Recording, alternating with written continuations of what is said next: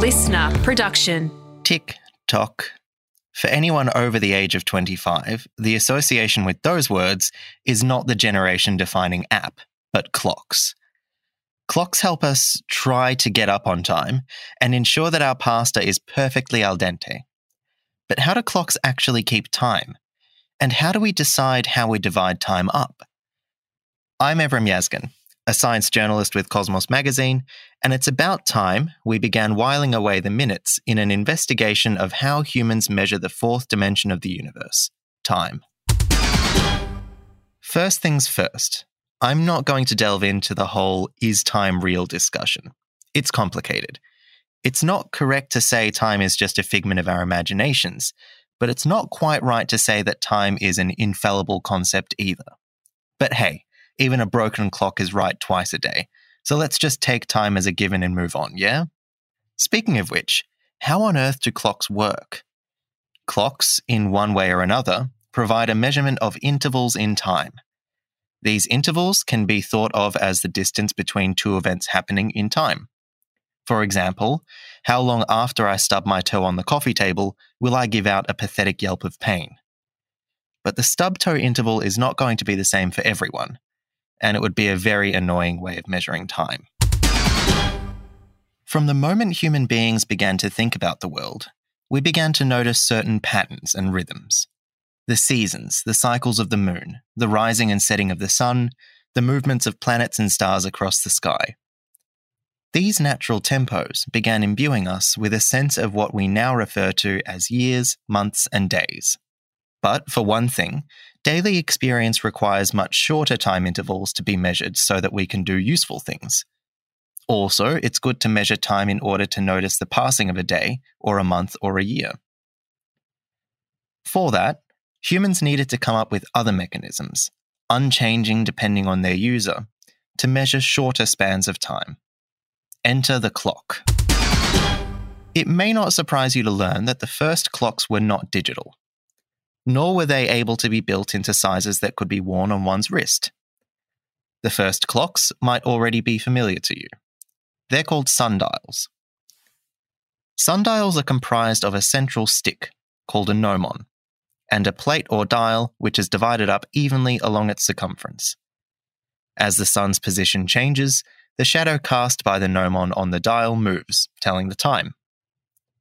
The first record of sundials comes from ancient Egypt, 3,500 years ago.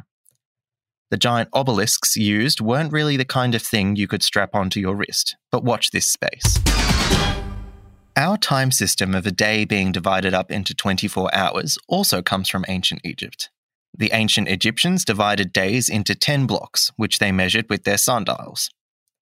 A time block was added either side for twilight at the end and beginning of the day, and nighttime was divided into 12 time periods, measured by the movement of the stars. But these prototype hours were not regular and changed depending on the season. In summer, daytime hours were longer, for example. The ancient Babylonians were also early in the timekeeping game with their own sundials, and it is from this mathematically inclined civilization that we get our division of hours into 60 minutes and the subsequent division of minutes into 60 seconds. The Babylonians had a thing for using base 60. This is different to the decimal or base 10 system we're used to, where we count in groups of 10. It's also the same system that gives rise to the 360 degrees in a circle, which we also get from the Babylonians, along with trigonometry. Thanks, guys. But sundials weren't the only way early civilizations were telling time. Water clocks are first recorded around 3,500 years ago. It seems time management became really important around 1,500 BCE. These simple devices had a slightly sloped side that allowed water to drip at a near constant rate through a small hole at their bottom. Water dripped into 12 columns to mark the passage of hours. Once the 12 hours is up, the clock has to be refilled. Water clocks remained the most accurate timekeeping devices until the invention of the pendulum clock in the mid-17th century.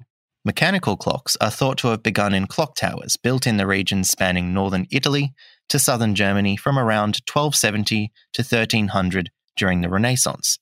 Trust the Swiss. These first mechanical clocks used suspended weights to move the clock and ring bells which told the time in the absence of dials and hands. Modern clocks with hands use differently sized gears to move the second, minute, and hour hands. But all these different timekeeping devices have a large amount of error because they are mechanical. Modern digital clocks try to take the guesswork out by using an electrical signal to measure seconds.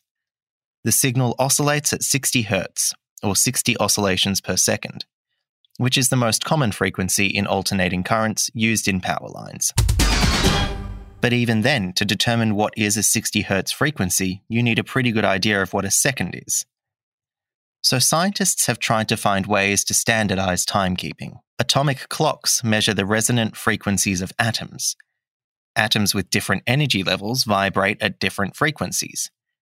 The International System of Units has a definition of a second which is, and I quote, the unperturbed ground state hyperfine transition frequency of the cesium-133 atom to be 9,192,631,770 when expressed in the unit Hertz, which is equal to the inverse of a second, end quote. Ouch. That's a physicist's fun way of saying the cesium atom wiggles a little more than 9 billion times in a second. All of this is well and good on Earth, but Einstein does come in to spoil the party once again by reminding us that time is relative. Because the fabric of space-time is warped by the presence of massive objects like the Earth, time actually flows differently for different observers. Because of the reduced gravitational field on the International Space Station over 408 kilometers above the Earth's surface, time goes slower on the ISS by approximately 0.01 seconds every year. This has to be accounted for in order for GPS to work. Clocks have come a long way in the last 4,000 years, and yet I still can't figure out how to go to sleep at a reasonable time. But now our time's up for this episode. For the latest in science news, don't forget to check out the Science Briefing, also available here on the Listener app, and head to cosmosmagazine.com for more science just like this. Otherwise, we'll be back next time for another Science Explained. Listener.